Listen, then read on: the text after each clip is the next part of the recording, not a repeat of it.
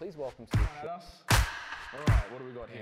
People from all over are coming to see him. Running with a wolf pack, son of a gun, you're gonna keep up the hustle to the song.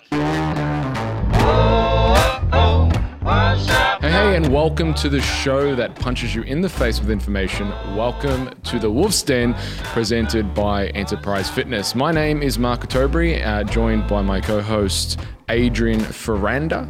Today we are going to delve into the world of powerlifting with founder and owner of Lifters League, Gus Cook. Gus is from Brisbane in Queensland and is the coach to legitimately probably the three strongest females in Australia, having two of them represent actually just yesterday at Wildcats and the Big Dogs comp. So, Gus, welcome to the show. How is Melbourne treating you? Yeah, good. Weather's a bit miserable, but... Well, that's Melbourne for you. Yeah. Yeah, so I was in Brisbane just recently and I noted that a lot of the streets don't make sense in Brisbane. You probably... Our layout in Melbourne is a little bit more, I think, friendly. Yeah, I think it's the other way around. I don't know about that. But let's move forward from that. How was your day yesterday at Wildcats?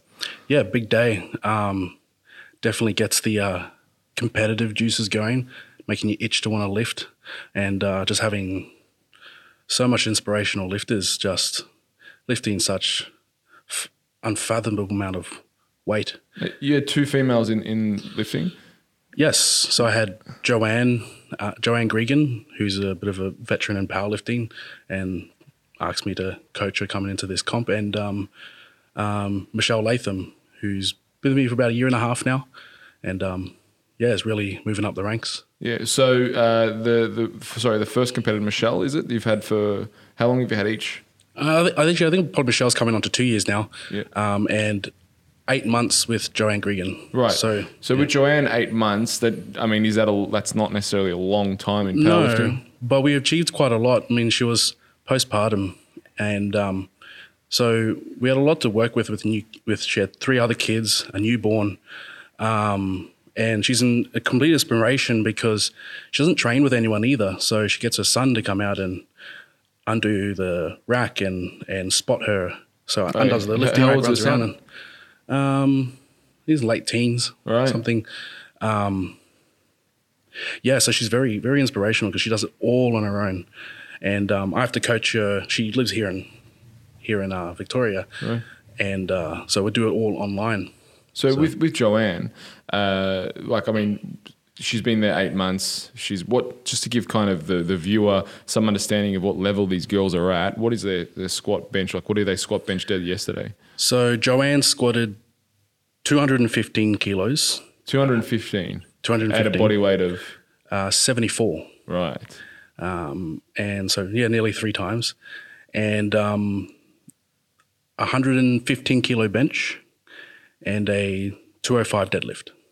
It's quite some numbers there. Yeah, they're very strong. Yeah, and Michelle? She got a 220 squat, a 95 bench, and a 200 deadlift. Now, is that your jam? Is your jam like working with people who are at an elite level versus working with people who just want to get generally strong? And also just on that, because you also coach Sarah Rainbow, who's obviously over the 75 kilo mark, and she's obviously incredibly strong. I mean, for the viewer again, what are her numbers? 240 squat, 157 kilo bench press. Jesus Christ. And a 255 kilo deadlift. 255 kilo deadlift. Holy fuck. So, I mean, in saying that, like, is it your methods, have you found that they work? Because it seems like you've got 3 of the strongest females and obviously success leaves clues. What have you found that is different? I suppose let's start with this. What do you find that's different between coaching a powerlifter male versus a powerlifter female? They're easier but more complex, I guess. They're a lot more compliant, a lot more open to suggestion, but their biology is more complicated. Men, when they listen to you and want to be compliant, which they all are, I guess, in a sense, but I mean, who are willing to put themselves through a bit of pain, and I find girls are more tolerant of that. it's the main thing that comes down is just their biology that makes it a bit different than men. And I guess some of the comparisons there is that in a way they have to train harder. I find they have to train with more volume, more intensity, yeah. So we just noted, just briefly skimmed the surface on, you've got the psychological factors. You've noted there that's quite different, as in females or women are more compliant and open to suggestion in terms of what you do with your programming in terms of technical lifts and all that, whereas men can have a bit more resistance.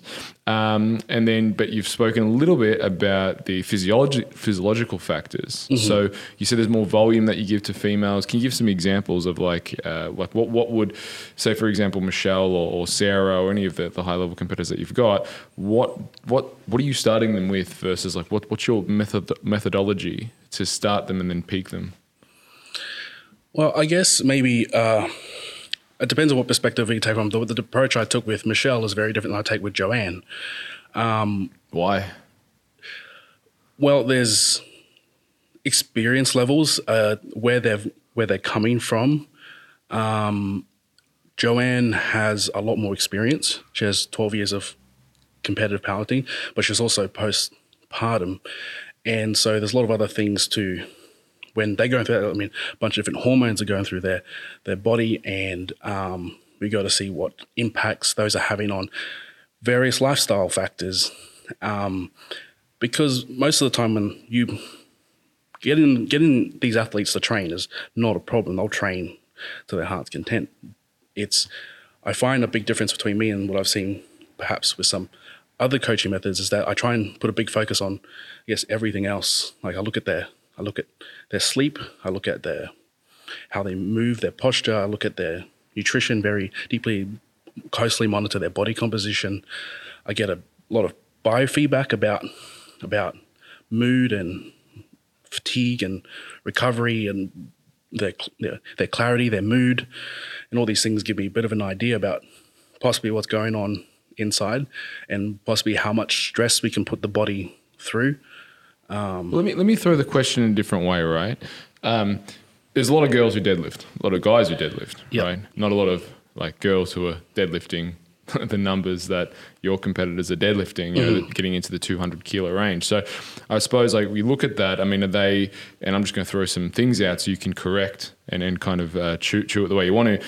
But I mean, are they deadlifting? Obviously not every day, but is there like practice work involved? I mean, what is the sets? Why? Because I mean, having three of the top, and you've had other female lifters who've been very successful with your methodology. What is it that's making these successful versus like everyone else who are kind of, some aren't getting any success, some their lifts they're not moving, they're not budging versus like your methodologies. I guess I take a very holistic standpoint with all this. So I break down every factor of like, rather than just purely looking at their squat technique, I actually break down to their body weight squat and actually look at the function of how their feet work and how their hips move and how they utilize their diaphragm and all these things. As that once I start compiling the next level up, all the way up to, a competitive level barbell squat, we have hopefully covered every underlying factor that could make them weak or injured or whatever those things are. And so we address those issues by isolating all the problems that we have in the accessory training, then start to apply better technique and then accumulate more skill, so frequent practicing, which they would, like for a bench press, and people ask me how many times they get to bench press a week. It's like 4 times a week because it's a skill aspect to it. It's like shooting a basketball. You have to shoot every day to get the practice. And example of some of the best bench presses in the world benched every day because it's, again, a lot of skill aspect. So there is a lot of skill work involved. With the lady who'd been coaching prior or powerlifting for 12 years, is that skill not refined? It needs constant work. So it's one of those things that you do lose it if you don't keep doing it. And she took 2-year break as well. And I've been watching her for quite a few years, and I noticed things that we could have addressed that would make her even better. And sometimes you don't see it until you strip it all the way down, then bring it all the way back up. Yeah, but I suppose, sorry. So even as their skills going up, you're still keeping the frequency high. So it's not like okay, we got that skill there, we need to practice it less. It gets really refined. I guess when you come into any sport, like you squat, and for most of the population, it's fine, and fine's okay. But with the level these girls are at, it can't be just fine. It has to be perfect. It's like every inch of it needs to be on point. Millimeter difference in your movement, like the way you got your hand placed.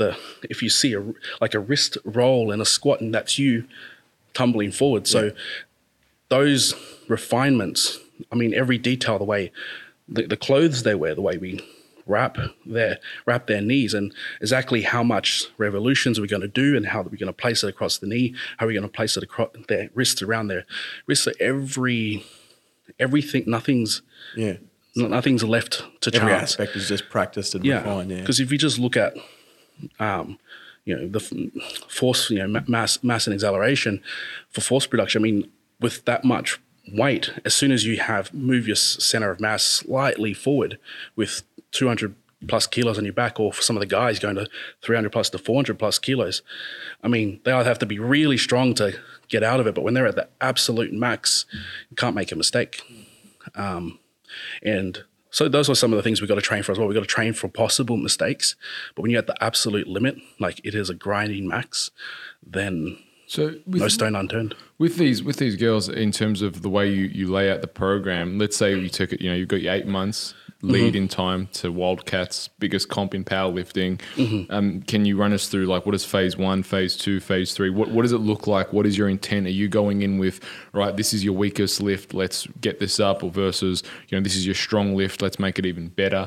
How many times are they training? Are they training multiple sessions a day? What does that actually look like in terms of the practical application? So I have to do a lot of planning. I have to map it out between day 1, day 2, and it's different for everyone.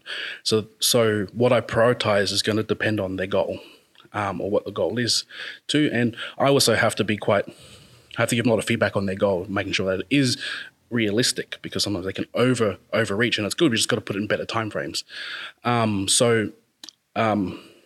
Once we do our first assessment, we look at all the things that are possibly going to cause a problem to getting them to their goal, or what are their biggest limiting factors. And I try to only aim for no more than 2 or 3 things per lift. And then I put it in the order on what is, I guess, the most fundamental to the most specific, and giving myself enough time frame. So I normally leave about a 6 to 8 week leading period to just be highly specific to competing. And so all the time I have before that is start to plan out what are some of the things we have to work on. Now with Joanne, she had a lot of experience with back pain in the past, and so that was going to take priority over everything. And the feedback I did get from her is that one of the first comps she done quite pain free. So I tried to increase back resilience, and that was going to be the start. And working off a lot of Andrew Locke's and Stuart McGill's work to try and address her back issues and trying to build conditioning, and actually got her to get some conventional deadlifting, where she hurt her back in, but I know it was going to have such good carryover to her lifting. So it was phasing, I guess, looking at building that back resilience. Then I knew she had lost a lot of muscle. So the next part of that was to add enough hypertrophy work to. If we can just pause on that note, you say back resilience, right?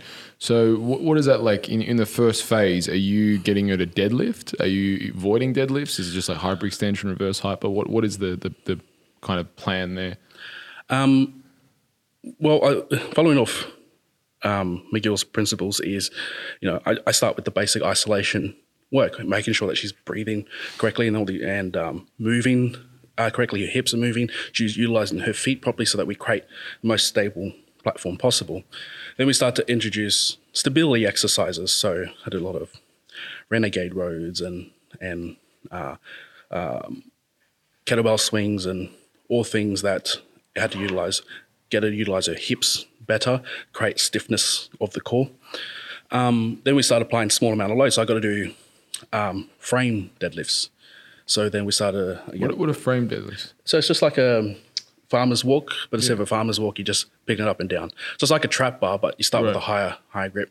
So it's just an introduction, so they can keep the spine quite in a neutral position and start to load the spine to start build muscle hypertrophy around the spine. And and then we bring it down to a trap bar deadlift and get a lot of her volume through trap bar work. I find we can get a lot more. I find there's a lot of benefit to doing trap bar and conventional hypertrophy work. I find it tends to build a lot of strength around the spine to protect it long term. But her main lift, we still focused on sumo deadlift for her competitive lift.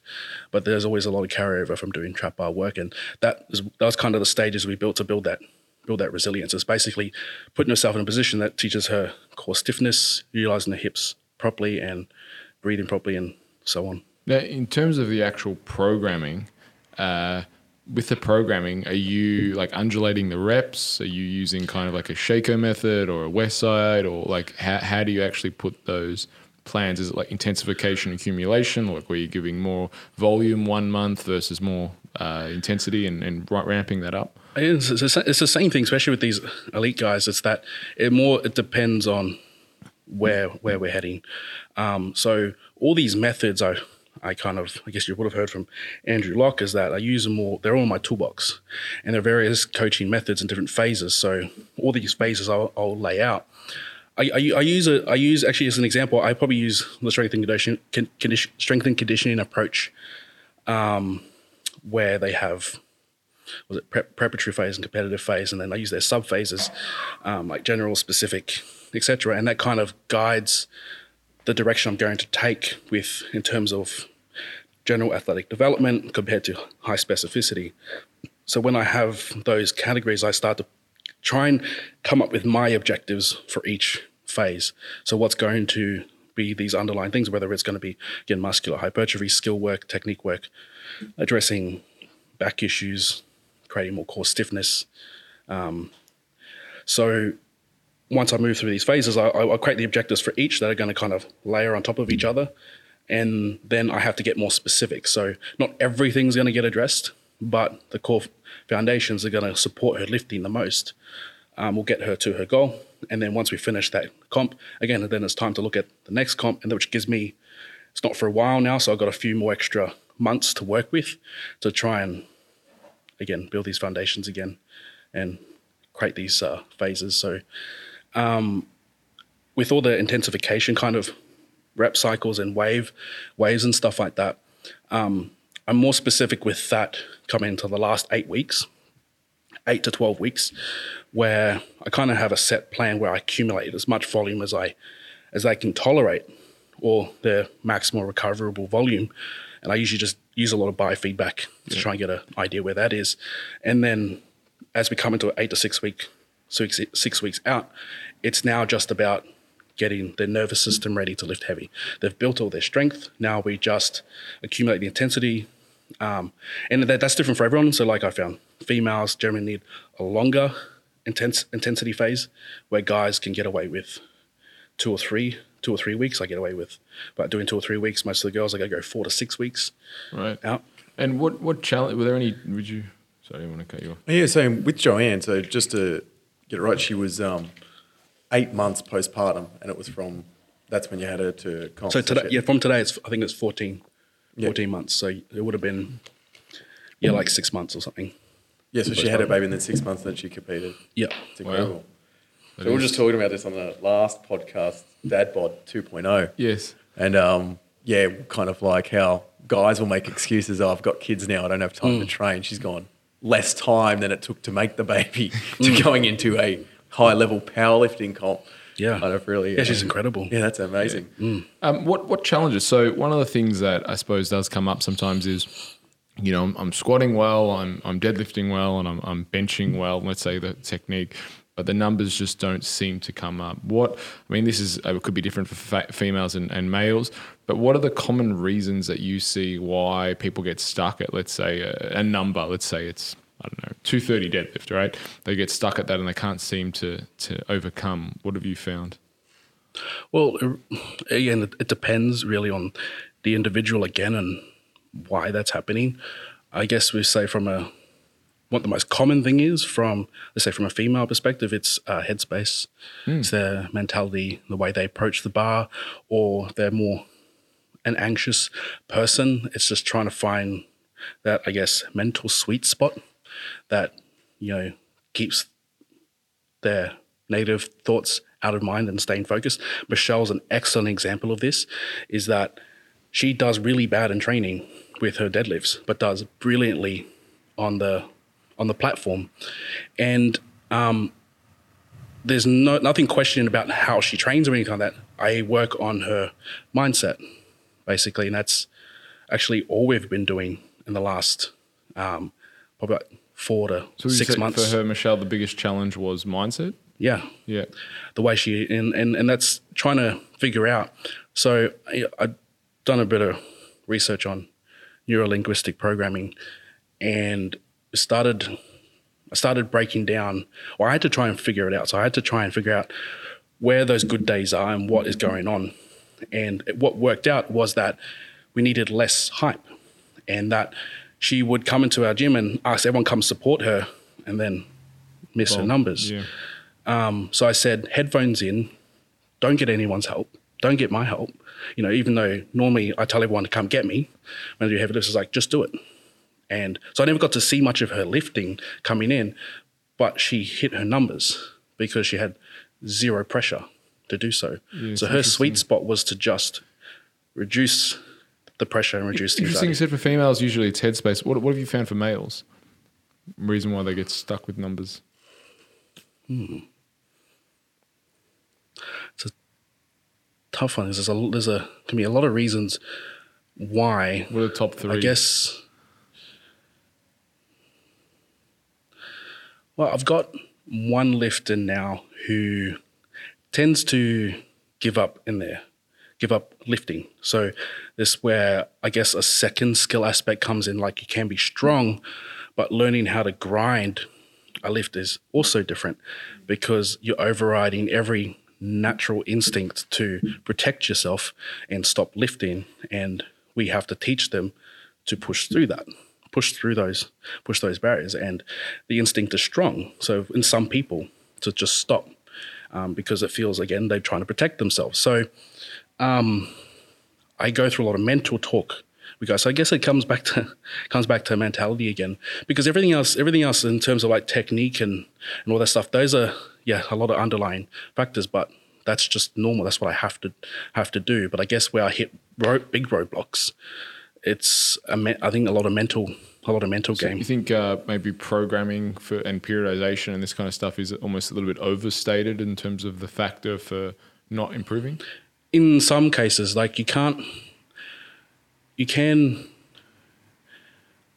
if you have the perfect program, but their lifestyle or other factors impede that, then you have to work with them with what their capacity is. And that will come down to prioritizing the specific things that are going to either prepare them for a competition or get them ready for a competition. So Michelle's a truck driver, and she has all sorts of stupid hours where some nights you only get 4 hours of sleep, 3 hours of sleep, and some nights you'll get good sleep. So we had to be quite dynamic with the programming for her. So getting in what is important. And this is where I've also experimented with finding out what the minimum effective volume and intensity needed. And surprisingly, you can get away with very little. Very, very little. How do you figure out these numbers, which, quite frankly seem insane, really? It's like, you're going to squat 240 kilos at 54 kilos, whatever it is, right? Even for your own, like you've squatted, 360, right? So, how do you figure out when you're going to squat 365 or 370? It's a combination of two things. There's, so I guess for me, and I guess for advanced clients is looking at their experience. That's one. The other aspect is, I guess, the art of coaching, me seeing 10,000 squats in my life, knowing when they move a certain way, I get a bit of an idea about where they're heading, and then data, lots and lots of data. And I guess a lot of it have to rely a lot of, there is, I guess, a lot of subjective data, because I have to watch their lift and give me an idea about how it's going and all their kind of biofeedback or or with this thing called auto regulation, which kind of use kind of reps and reserve kind of methodology, where you can kind of get a gauge about where they are. I'm currently experimenting with velocity-based training to try and give me a bit more accurate, more objective When you say feedback. velocity based, just how fast the bar moves. Yeah, so GymAware have some good products where you attach a tether to a barbell and you're able to get their velocity. And it's the same thing where actually a great analogy was that programming is like a map. You got point A to point B, and you can draw the best line to get there. Then when you get feedback, it's like radioing in. So what's your position? And you get an idea where they are, then you adjust their position back to the map. And then after a while, check back in, kind of get the radio position. And then you kind of adjust to make sure that get from point A to point B. Done. What I'm starting to find with velocity-based training, and I heard this analogy on a podcast where it's more like a GPS system. I know where they are at all times within a 1 square meter. Yeah, they can't radius. lie to you.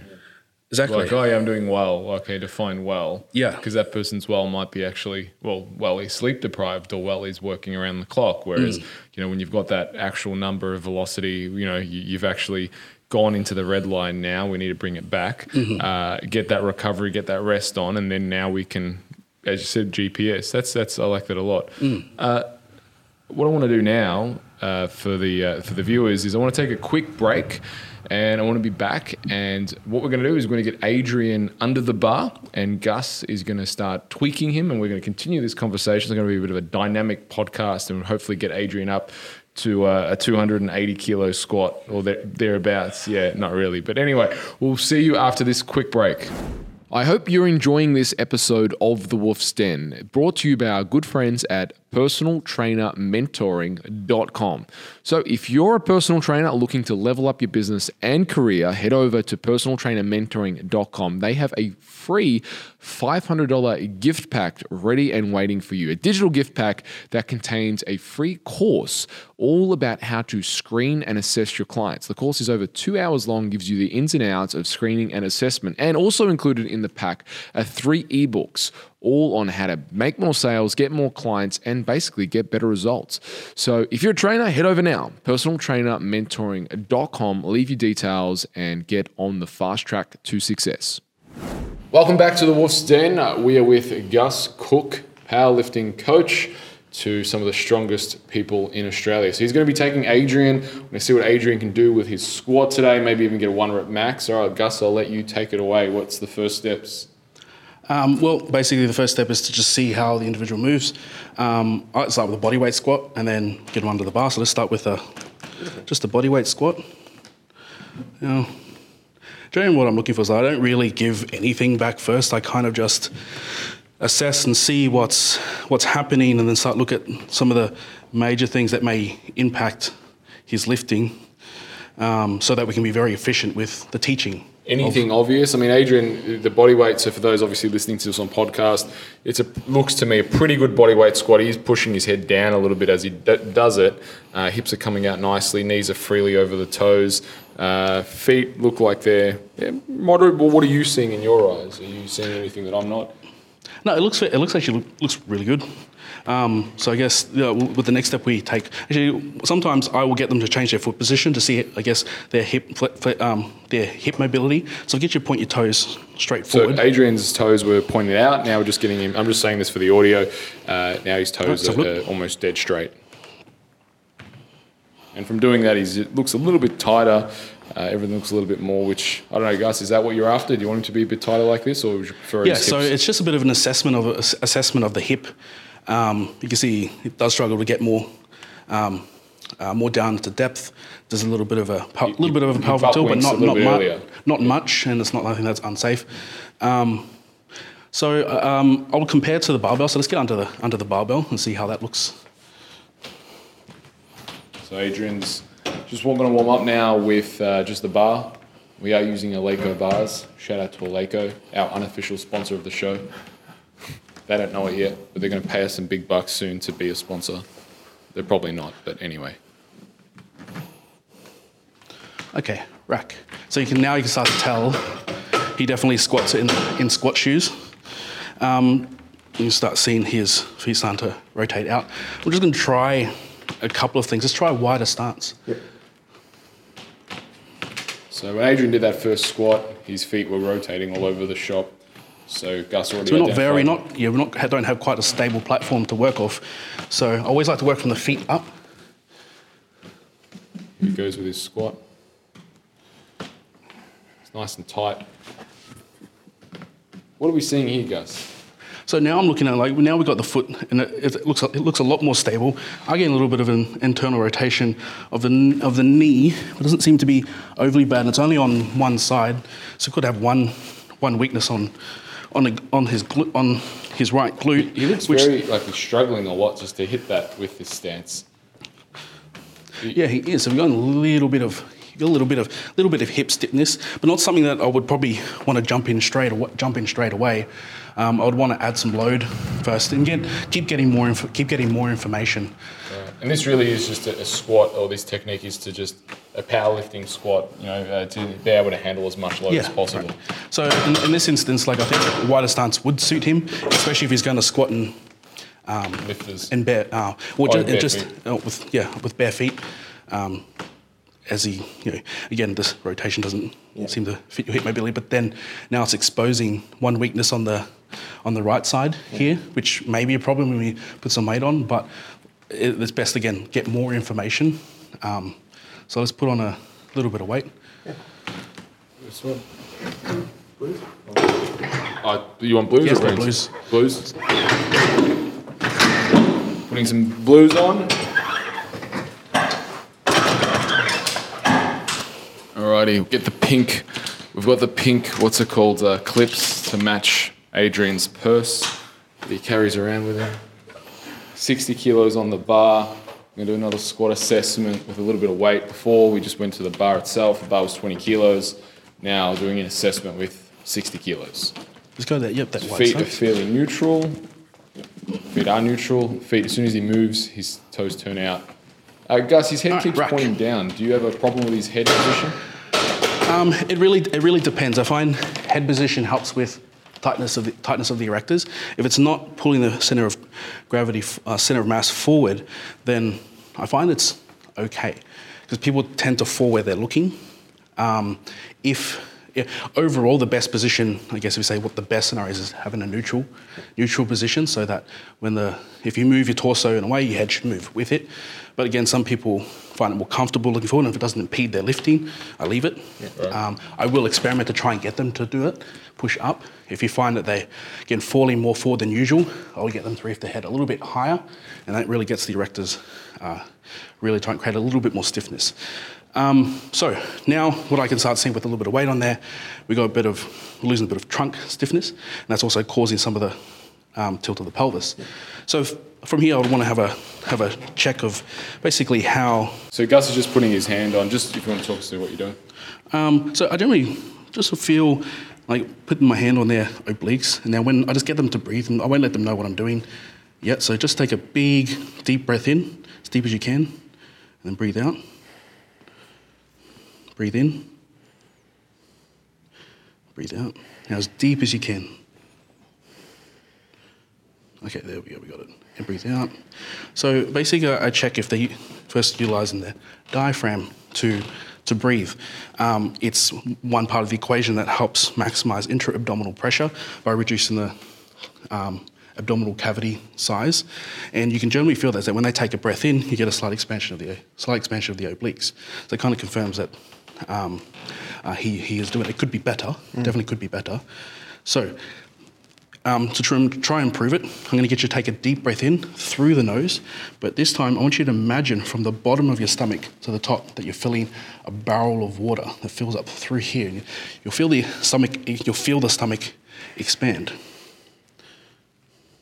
Just Gus is putting his hand right into Adrian's stomach, feeling how he's breathing and seeing if his obliques are basically getting stiff as he does it. I'm going to jab him as well because I want to jab him. I just want to jab him. So now this time you're going to take a deep breath in the same way, and then you're going to brace like someone's going to punch you in the guts. So There we go. So breathe in, leave that air in. So take a deep breath in first, and then brace. Hold the air in. Good, relax. One more time. Deep breath in, brace. Good. So this definitely going to be a lot more tighter, because generally what people do is they tend to focus on building tightness around here, but they forget to build pressure through the lower back. So there is a couple of exercises. We'll just do it here. So lay on your back. So this is one of the first things to do is teach people how to breathe and Yeah, it's get definitely tight through their core. definitely very fundamental. So I'll get you to bend your knees. So we call this like the 90-90 breathing method. Normally you can put your feet up a little bit high, but this works fine. So I slide my hand under their back, and when I tell them to do the same thing, so take a deep breath in, and then this time when you brace, try and stop my hand from sliding under. So my hand can easily slide under, so you're not bracing quite hard enough. So let's do that again. Deep breath in. Now brace, brace, brace, brace, brace. Good. So now this creates 360 degree of pressure. When people try to brace through the stomach, it's like a squeeze in a balloon, like that way, and expands outwards through the stomach, which then causes you to extend the spine in the squat.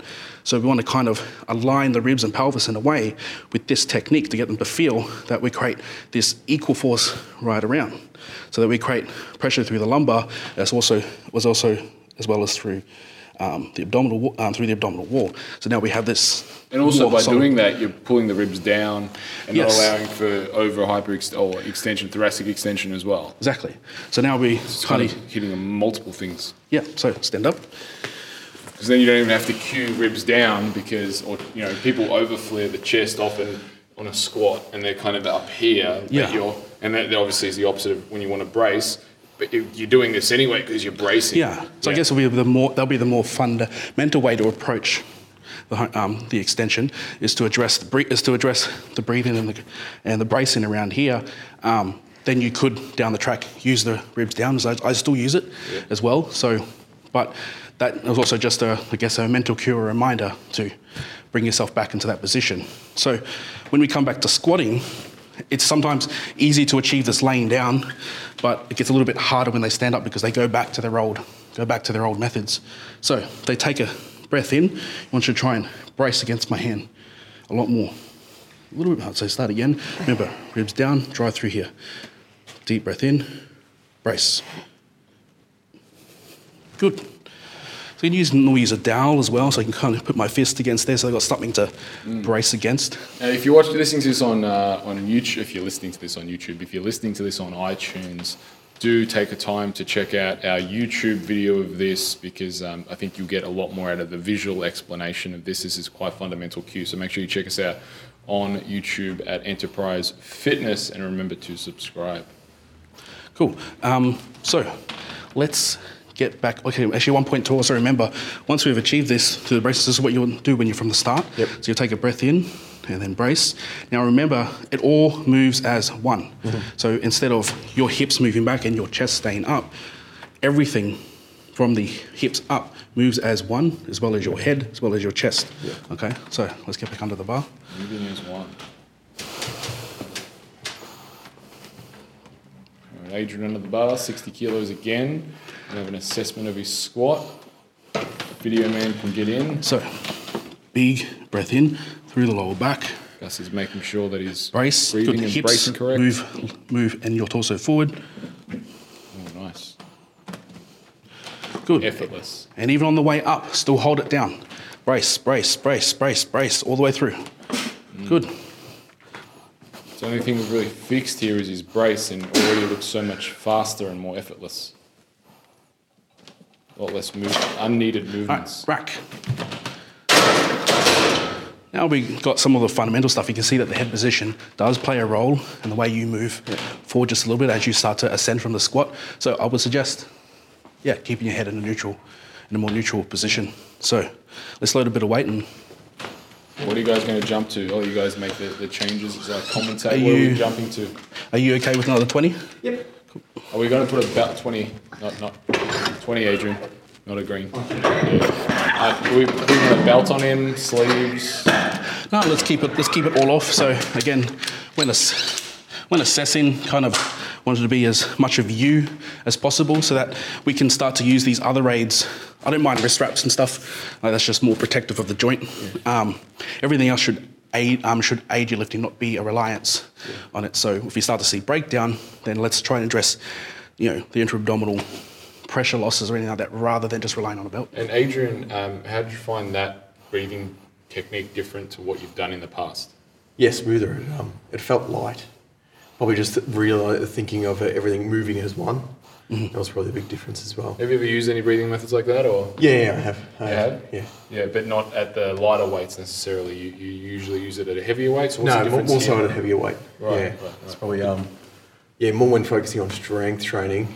In the past, I'll be focusing on breathing and bracing, but what I've been training is more high volume, so you're kind of breathing through the sets. Yes. So this wasn't so much different, but just a reminder of. Just a reminder of Yeah. That's good. Yes, when I'm teaching it, I teach that version first, master that before learning to be more dynamic with it. Yeah. So, all right, let's have a look. 100 kilos, how many reps?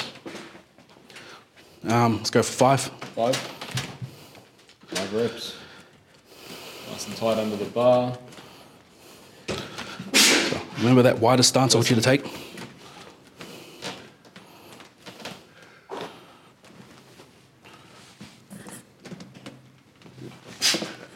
So just Good, keep your head up, 1, keep your head up. 2.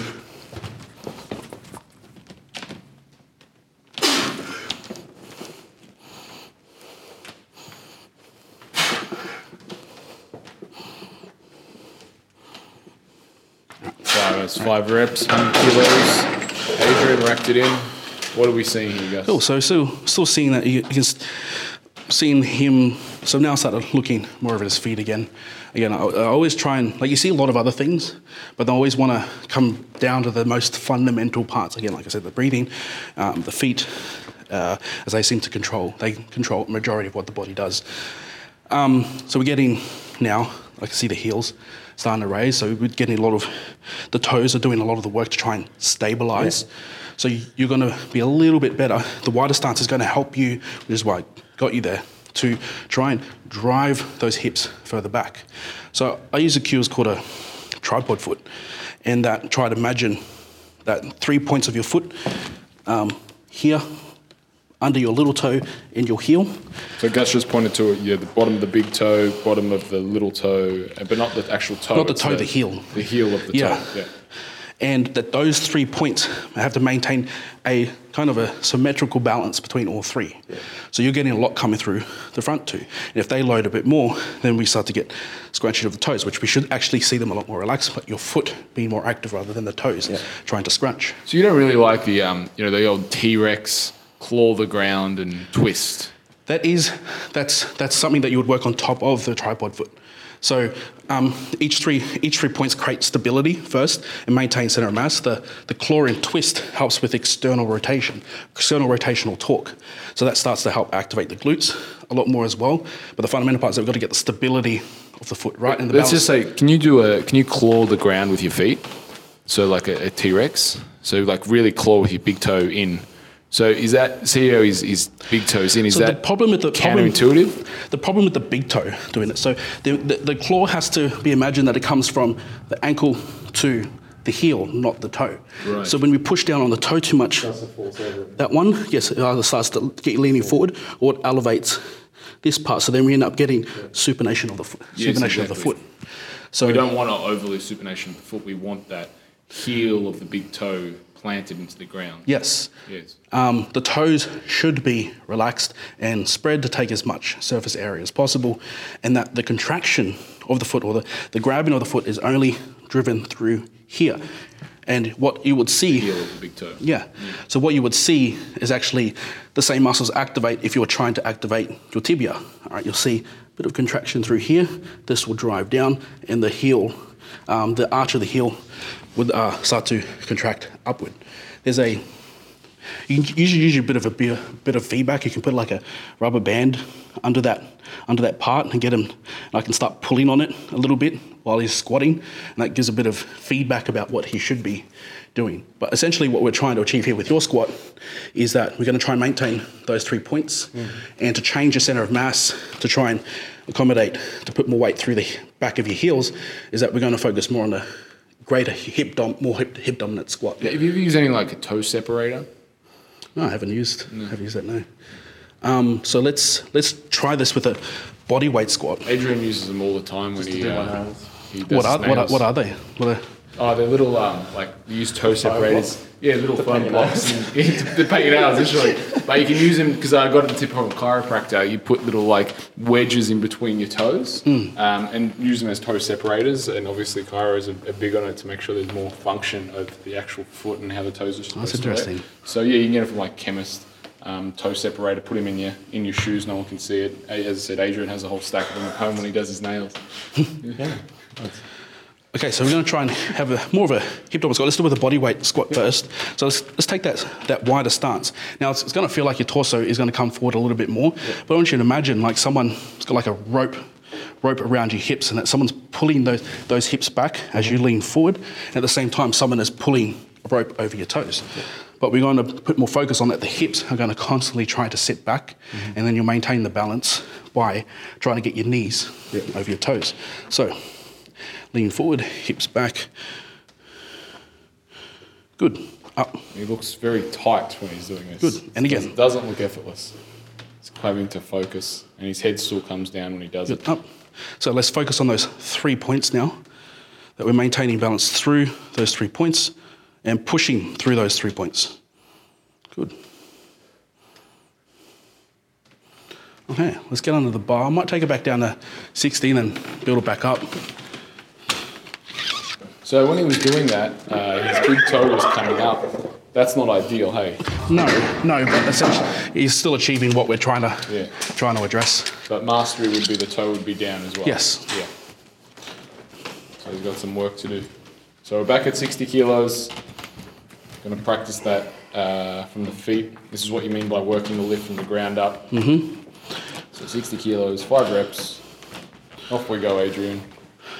Okay, let yourself lean forward, hips back, knees over toes. Push through those 3 points.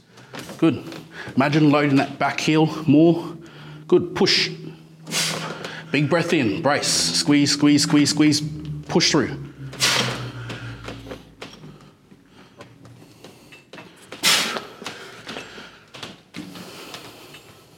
All right, rack. How's that feel? How different does it feel? Yeah, it's good. It feels, more like I'm sitting back. Like I'm really Does it feel weaker at this point in time, or? No, it still feels solid. Like, just having to brace and focus a lot more as well. So I think we can work with this technique so far. Yeah. There's still a couple of little things, but we'll just keep reminding them the current cues we're working on so far, and see where we can get to with some weight. So we're putting on back to 100? Yeah, let's go up to 100. Awesome. Now, Gus, you were saying before about RPE and RIR and this kind of stuff. I just want to talk us through, like you're saying that's kind of base knowledge. Firstly, for the purpose of this podcast, what are RPE and RIR? So it's a rate of perceived exertion of, or in other terms called like auto-regulation, where you can start getting a bit of feedback about the intensity behind what performance the athlete is putting out. This tries to give me an idea, basically trying to convert those numbers into a percentage. So I have a bit of a chart where you can correlate the amount of reps they did, their RP or reps in reserve feedback, and that gives you an idea about what we call a peaking index. So this peaking index is a bit of information on their readiness of themselves or their nervous system, or where they should be in their training, whether we can go heavy or not. But not everyone is good at it, and some people can't feel their reps in reserve. So there's various methods where we can just say, give me pushing the limit, hard, challenging, moderate, easy, and then I have to extrapolate kind of what that might turn into in terms of a peaking index. I find the more reliable way is to pair that with a video, because my eye's a bit better than what they can feel, and that's just again from years and years of experience. So I get everyone to film all their work as well. But the more now accurate way, which I'm experimenting with now, is the velocity-based training, which is purely objective. Purely objective. Yeah, amazing. So, how much were one of those devices set you back? $2,500. Yeah, they're not cheap. Yeah. So. Yeah, but worth it if you want to pursue to the elite. Yeah, I think it's definitely. So that's more your GPP phase. You're focusing on RPE. Then when you're going to your specific and kind of intensification phase. So leading into comp, is that when you go percentage based? I use both. Okay. So I go with both percentage based and RPE based at the same time, but the focus is on the percentages, and then the RPE gives them intensity that should be feeling. Yep. Gives me an idea of their recovery and how they're progressing session to session, whether it's declining or increasing. If it's increasing, then it's like, okay, well, we've got more room to improve. Yeah. So generally, you should have an idea about where that RPE is, where it should be. So by the time we get to testing round, we're actually a lot closer to what their actual potential is. Rather than, because if you go percentage based and they improve better, well, then you're kind of missing that potential out that you can't really test. Yeah. The more advanced they get, you can get away with more, I guess, just purely percentage based, but I still will add it. And it really depends on the method you're using. If I'm using a Russian method, I don't need as much, I guess, constant adjustment. But I have a tendency to find that those style of program is pretty hard on the athlete as well. But it works on sub-maximal numbers that they can get for huge amounts of volume. They'll never miss a number, but it's just a lot of work. So, yeah. Awesome. All right. Adrian, are you back under the bar? Let's do it. 100 kilos this time, work back up.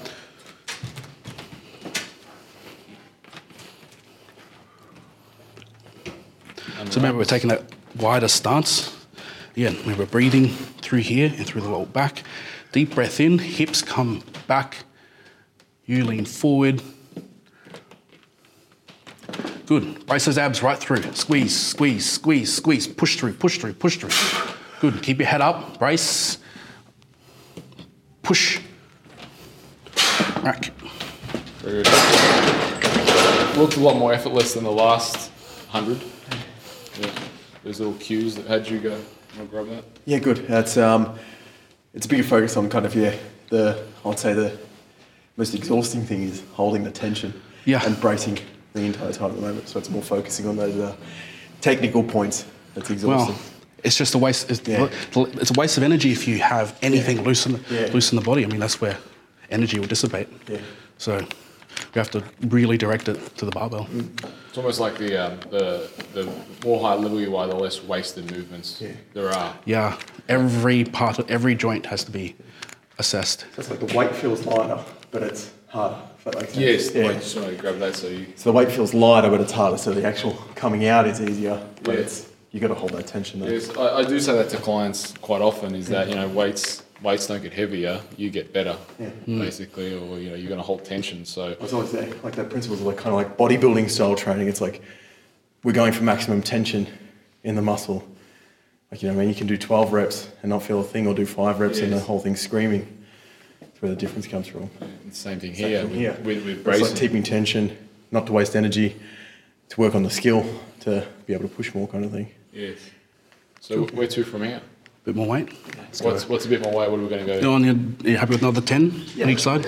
So from the start to now, basically the biggest thing that's been changed for Adrian is, if I'm seeing this right and assessing it right, the biggest thing you've changed is actually his feet and where he drives the motion from. Before, he was driving the motion kind of in a general plane of, things weren't working in unison, his knees would pop forward, then his hips, and his feet really weren't, he wasn't thinking about his feet, whereas now what he just did then was the first thing is ribs down, he's braced, he comes out, hips and knees are moving at the same time, he's externally rotating from the hips and he's bracing, and his feet are glued down as well. So there's a few things that you've changed, but I suppose the key things for the viewers at home is you actually started from the feet, get the feet working, and then probably the biggest thing that I noticed was knees and hips moving at the same time. Is that fair?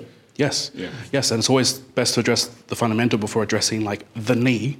No, not just in the side of the problem. It's just trying to look at fundamentally where that's been caused. It could be the knee coming in, but it could be my heel that's collapsing, or my arch that's collapsing that causes it to come in. It's always the fundamental cause. Hips are the second. Yeah. You know, so it's addressing that first, and then we can use, even then, if still going, we can use a bit of mental cueing to even position it even better. Yeah. So The thing I'm finding tricky is the, because I'm used to clawing as well, so I've been scrunching too much, getting that, just trying to re-cue and get that knuckle into the ground and rotate out. yeah, and you want to get this right, that bit right first. Then you can add on that down the track. But I find getting the stability and balance between those 3 points is more effective first. You probably tell from the use of the lifting shoes, that's where I'm trying to force my weight forward as well. Yeah, and that's to maintain your style of Yeah. squatting, Yeah. a lot more quad I'm trying to dominant. force that. Yeah. So this position is anatomically more favourable for you without shoes. Yeah. So the shoes were just kind of something to allow you to be the squat the way you wanted to squat. This way works a little bit better with your Feels much anatomy. more comfortable in the hips as well. It's good. Yeah. Probably stop wearing high heels now as well. All right, this set number, we're doing some, if this is a working set, this is probably what his second working set. 120 kilo, what are we doing, 3 reps? Yep, let's go for triple. 3 reps. Under he goes, steps out. Good. Remember those 3 points. Deep breath in through here.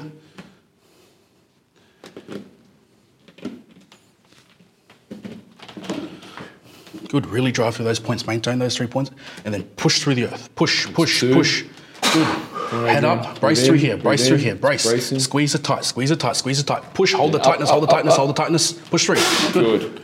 3 reps, 120.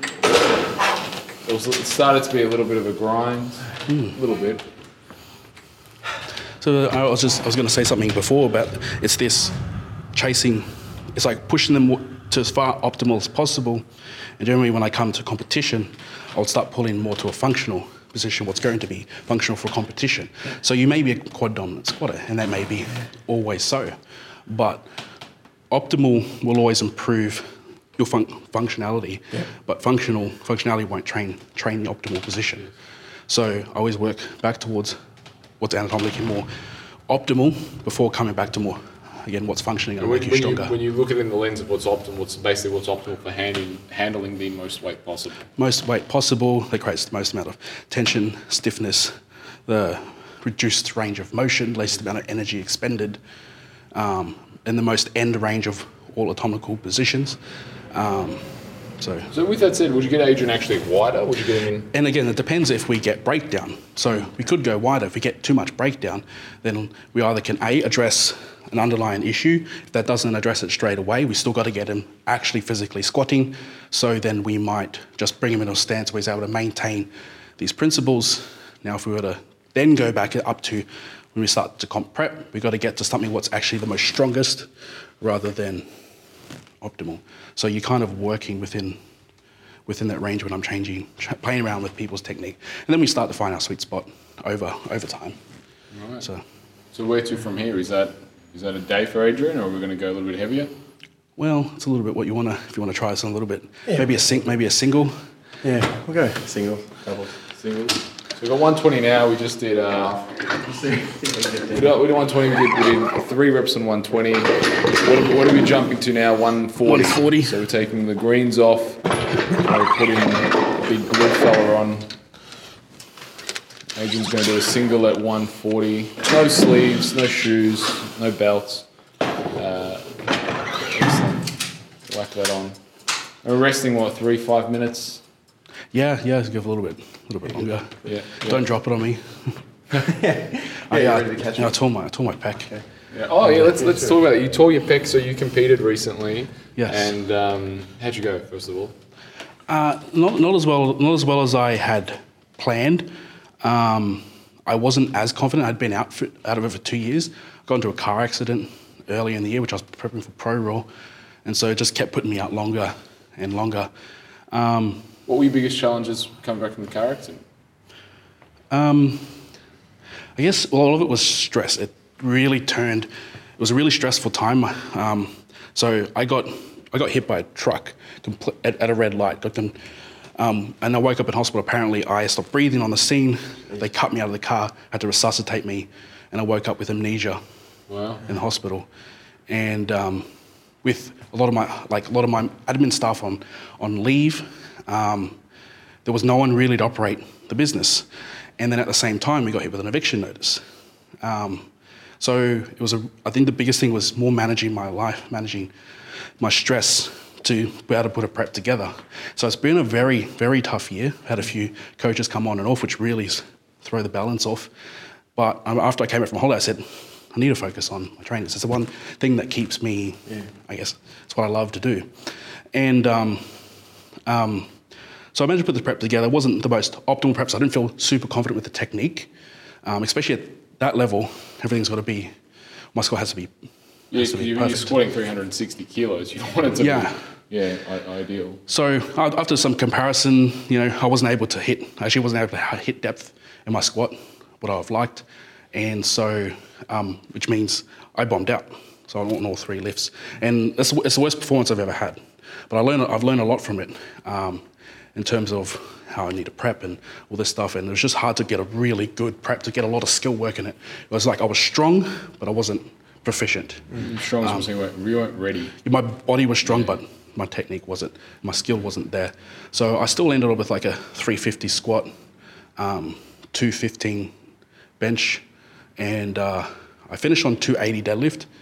I hit 310. What's your best ever? 310? 305. 305. I went 310 and just slipped out of my hand at lockout. So, and the grip has been a big problem. And you tore your pec. How'd you tear your pec? You tore it benching. Yeah, benching. So on the Wednesday after the comp, I was actually redoing my velocity profile, which with velocity-based training is tracking, I guess, your intensity of your lift to the velocity, and you're able to draw a linear line to be able to generate a formula of what's going to work for that specific lift to work in the optimal training zones. So it's another solution to percentage-based training.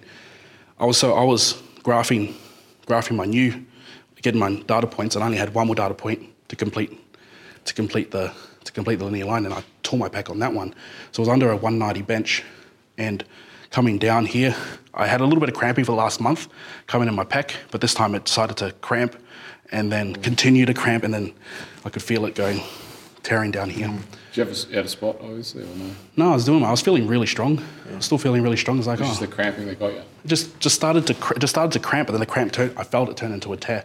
So it cramped and then cramped really hard, and then I felt it just come through there, and then I ended up dropping the weight just behind my head onto the face savers. Onto the face savers. Yeah, saving my face. Yeah. Can we get just cameraman? Can we get a look at that pec? Are you able to show us what a tear looks like? It's always an impressive sight. Looking at so you get the bruising straight away.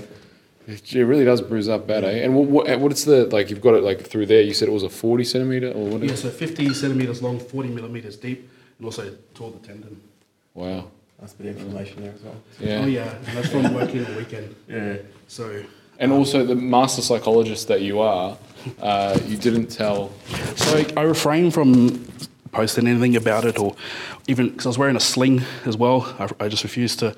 I was wearing it when my girls went around, but I didn't want to freak out my competitors, because it's all about them focusing on the day, and I didn't want them to think that my handling was going to be impeded.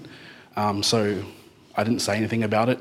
One of the girls got wind of it, and I just tried to play it off as it's just grade 1, just a little tear. It'll be healed in a couple of weeks. It's fine. So. It's actually quite severe, this one, eh? Yeah, it's quite bad. Yeah, especially when a tendon yeah. wants to tear. So, yeah. It kind of shows you the mastery of coaching there. Like, you play into every aspect. It's awesome. Oh yeah, it's so much involved. Yeah. All right. We get Adrian under the bath? Yeah, let's do it. That should be fun. 140 for a single. Keep it tight and stick with it. Okay.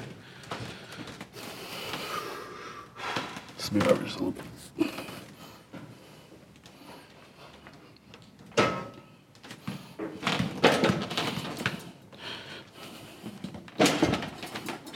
Alright, so let's focus on that tension. Deep breath in through the hips, Take your time, load those 3 points, and keep pushing. Now, push, push, push, push, push, push. Good. Rack. Well done, Adrian. How was that? Yeah, it was heavy. Yeah, it was good. Yeah. What did you say? You didn't really. It was really. Well, I was super trying to make sure he doesn't hurt himself.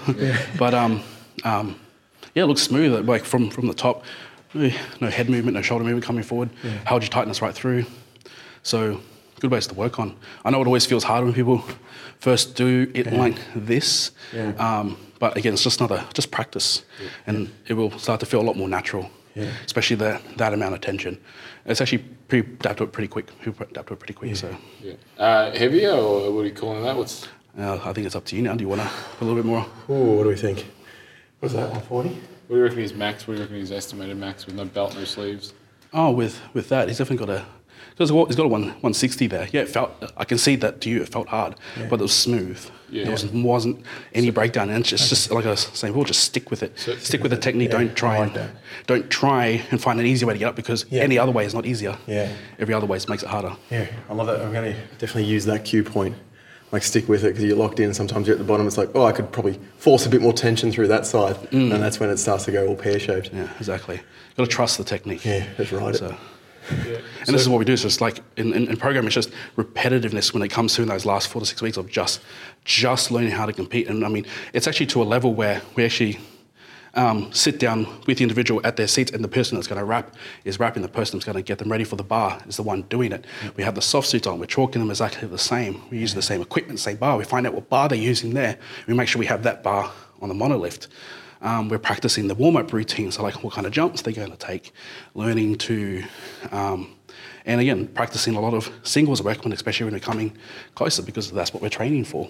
So, mental preparation as well as physical. Yeah, it's like big, making it real. Yeah, not as it's a big mental aspect of it with training as well. Yes, there's carry the physiological adaptations and the skill adaptation to it, but it is people forget how much of just a mental game and a skill-based strength training is. All the strength is gained basically all in the past, and in those last preparations, it's all about just getting their body and mind ready. Right. So with these jumps now, if we want to go to heavier, we go 150, 160, or you just go straight 160?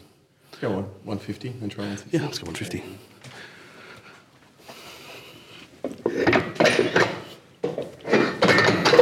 Bring the weights over. Nice. And what are some of the go-to programs like that you find yourself, like you mentioned before, that you utilize the Russian methods frequently? What are there other methods that you utilize?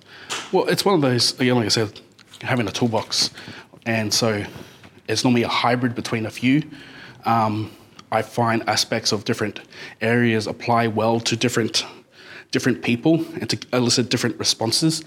I always found it a bit of an art form until actually I came across a bit of information from Christian Thibodeau, and I know Charles Pollock, and I did a bit of work on it too with personality profiling.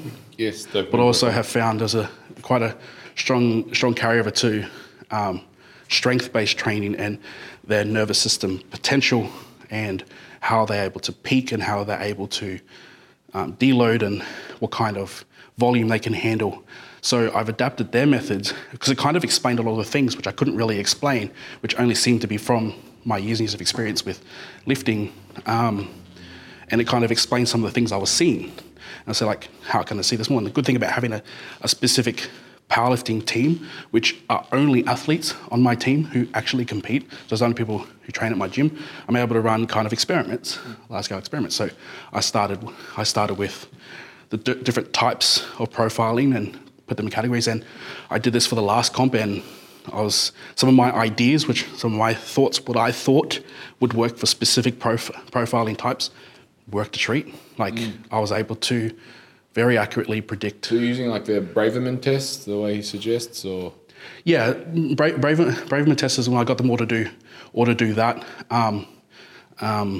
But I still grouped them to big parts. So yes, I put them into category 2A and 2B and all this stuff. But I put 2 all together and 1s all together. I didn't worry about 3 because I don't see any type 3 The more Gabba. kind of. Gabba Televised. Yeah. Yeah, I don't see many of them doing They're powerlifting. doing yoga, Yeah, stretching, breathing, Netflix. Netflix. Yeah. yeah. So type 1 and type 2. Yeah. Yeah, acetylcholine and dopamine. Dopamine, yeah. Yeah. But yeah, had a strong relationship. Was able to know what kind of training to do, what kind of reps to work with. They do type 1s do well with very low reps. They don't need as much volume. They can peak about 3 weeks out and still hold their peak right through the comp. Where type 2 had to hit their biggest numbers closer to the comp as part of their psychology. Number 2, they detrain very quickly as well. So I find that they lose their peak a lot faster. And I could see the discrepancy beforehand and other programming methods I use on a large scale where you'd find this category of types of people not quite fitting into this.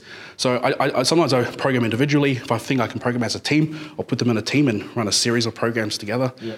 So it depends on how we're going to implement training, because I find training as a team far more effective in terms of producing a superior result over just individual coaching. But individual coaching is very much needed at the start of an athlete's journey to learn, but then they have to create independence and stop being codependent on a coach and learn to adapt their own training. Shout out to Christian Thibodeau. I actually spoke to him the other day. Oh, cool. Where he's out in Melbourne next. We should have him on the Wolf Stand. Oh, that'd be awesome. That'd I'd be love to a see cool that. episode. Yeah, I saw him speak at Swiss. Oh, yes. Yeah, it was really cool too. Are we up to the next Yeah. next lift? 150 for a single. Here we go, Adrian. Focus. Come on. Yep. Big push. Getting tight.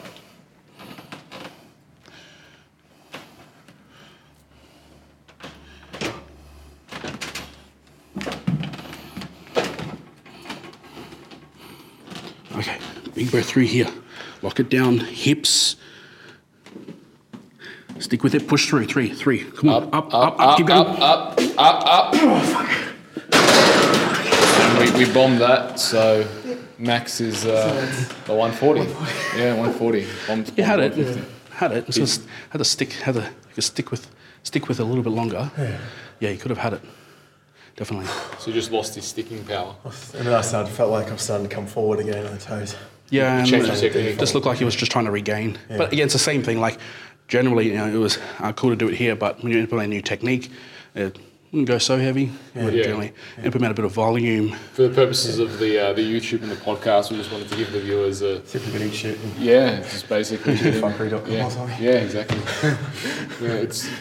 I would have liked a bit more of a spectacular end to that. I wanted a bit more clicks. But it's Sorry, okay. I'll just Let's do it again. Yeah. Don't spot him this time. Don't spot him. See if we can fold it in half. No, very good. So I suppose just final thoughts on this. You said you were studying physics in the scientific mind. Do you want to tell us a bit about that? Oh yeah, so I always had a passion for physics and engineering right from like year 5, year 6. I was always fascinated by space and always fascinated by the universe. And I remember asking complex questions myself, which I wasn't allowed to ask because I was in a heavily Catholic school. And so some of those questions I couldn't ask, but I was thinking them. And so it's been a lifelong journey on just trying to have this fascinating understanding everything about the universe. And so when I got to school, I was going to go and do engineering and decided to join the army instead. But yeah, when I came back, I decided to take up Bachelor of Science and I majored in physics. Didn't quite finish it, so I had a year to go. But I ended up pursuing Lifters League instead. Like I was running a side business as a coach, and it just started taking off. And I was like, I just want to keep growing this. And but I found what I have learned from physics has made me, I'd put it hands down, it's what made me good at what I do in terms of not just in terms of just keep experimenting, keep innovating, understanding how to solve problems, not getting caught up in what people, in different fads and methods that are coming out in the industry, actually testing it and seeing if it does work, knowing the difference between what is hype and what isn't, and not being limited by the standards of everyone else, where things assumed girls shouldn't lift heavy, girls shouldn't have a big bench, and then you ignore that dogma and just, how can I solve this problem? Yeah. I guess it's a very scientific and it's an engineering kind of way of solving problems or looking at the world. Very good. And Adrian's done here, like where we're calling it. Yeah. He's done. He's calling it. The other one I wanted to ask is so you've got all that science backing, and the other thing we spoke about before is that grind factor. So when it comes to that kind of psychology part, what do you like to focus on? Like, do you have a certain point? It's like, all right, you've got this exercise mastery. Now you need a bit more. Like, where do you find that point? That it's kind of like that teetering point of like that grind, or it's everything's breaking down type thing. So a lot of it, again, all the fundamentals. The first is the skills work. The grinding part of strength training is one of the last things I address. And normally I see in about the 2 or 3 year mark that's where it becomes their next plateau, because now they're really starting to reach their potential, and now they're actually hitting to the max of it, and the next thing is the grind. I find there is a little bit of training you can do with it, but a lot of it in terms of getting them through the grind is a lot of talking to their mind. I think once you've done all these things, once you get to more of the elite, a lot of it's to do with mindset. And you think athletes have it, and they do, but it really needs to be specific, and it needs to be primed. And it's like what talk... top 1% is going to go. And there's 2 things. It's like what talk are going in their head and what talk is happening when they lift it. What are they saying to themselves, or what do they feel? And what can I do to change that language? Do I change the process or the steps towards that end mark, or do I completely change the language that's going on in their head? And see very fast results with that. And then it's just practice. So I'll get them to grind other lifts, submaximal lifts. Let's push a front squat. It's not going to be nearly as taxing. Let's push a deadlift off blocks. Not going to be as taxing, but they're going to get a sense of grinding out weight. So that'll be kind of the programming we would implement to get them to start to feel how to grind out. Not just doing it for the gram. Yeah. Yeah. And grinding, not grinder, the app that you're familiar with. Yes, very funny, Adrian. Well, on that note, let's head back to the tables and wrap up this podcast. We'll be right back after this quick commercial break, and make sure if you're watching on YouTube, you click that subscribe button and ding, ding, ding, ding. Ding, what? Ding, ding, ding. Ding, ding, ding. Do you want me to ding, ding? Yeah, okay. Ring the bell. Ring the bell. Ring the bell, that's the one. So we'll see you after this quick break. Are you looking to get into the best shape of your life? Are you looking to lose that last 5, 10, or even 20 kilos? Well, I founded Enterprise Fitness. Well, I should say I started personal training in 2006, and Enterprise Fitness has been an evolution of my career, and finally has brought me to this point of opening up this facility here. And this facility is dedicated to bringing you the very best standard of personal training, bar none. We have trained over 250 champions in competing and a variety of different sports, as well as quite literally thousands of before and after transformations, helps people get in the very best shape of their life. And heck, we've even educated a stack of trainers throughout the world. This has become a travel to destination. So folks, if you are in the Melbourne area, hit us up. It's melbournepersonaltrainers.com. This is the place to train. You can email us at info@enterprisefitness.com, or the website is melbournepersonaltrainers.com. And make sure you check us out on Instagram as well. Reach out to us. We're here to help. And again, this is the place you want to be if you're serious about your fitness and physique goals. Welcome back to the Wolf's Den. I hope you enjoyed that segment with Gus Cook squatting with Adrian. Adrian, how did you find the technique in the squats? Yeah, good, because I'm so used to lifting in lifting shoes, actually to break it back down and just get rid of all the crap and kind of focus on the feet in connection with the ground and focusing on the lift as a whole, and not like, where do I need to drive from, like, and trying to correct it halfway through, like committing to the lift. I found that a lot better and a lot smoother. You bombed on that 150. What was going on there? Just got to bring that up. No, it was just like, probably just not, I haven't worked up to that heavy before. Well, you've never done low bar squat, have you? No, I've done it maybe like 3 times. Right, so you've never trained it, never done a training cycle, so it's a completely brand new movement to use a low bar squat. So it was, it was probably just a new weight that I haven't built up to before. But also squatting bare feet. There's a lot of changes. It's a completely different movement. You didn't have your lifters on, no belt, no wraps. Method of training as well. Usually it's like I haven't started with a squat in a long time. Like everything I've been doing is bodybuilding based. So I'll start with like leg extension to get a Pump, get a pump, get pre-fatigued. activation. Yeah. Everything's pre-fatigue essentially. So you're And not in the hemisphere of strength training right now. It's all bodybuilding approach. Yeah, for you. exactly for that, right. So it's you- good to bring it back as well, and can probably utilize that hip dominant squat and What do you think you'll take away into your training? Is it the feet? Is it the brace? The feet, definitely the feet thing and the bracing part as well. Probably for the lesser, like the lower end reps as well. Awesome. And Gus, final thoughts? I guess for everyone to work with someone, work with a coach. It's hard to bounce off your own ideas. Too much information out there to help address certain issues. That find someone who's going to focus on you, not just give you a link to buy a training template and follow these instructions, because everyone is different, and the method I take depends on many variables to get to a goal. So work with someone and find a good coach. And the best coaches have coaches. Yes, the best coaches have coaches. I regularly gone through a few coaches, and I'm currently working with Kabuki Strength, and it's good to have some objective feedback, because no matter what, you're always quite subjective on yourself and never your best coach. Yes, you can't see your own backswing. Yeah. Yeah, and it's like you go to your own coaching, you do all the things that you like, or you feels good, and not necessarily things that you hate. And I can testament certainly to your coaching, because I've spent a few months, if not over a year, with your coaching. I had a torn pec, just for the guys. I had a torn pec a while back, 2007, I think I tore it, a small tear, and I was kind of scared to push the numbers. And with your coaching, I hit my PB, 135.5. So testament to what you do, absolutely firsthand.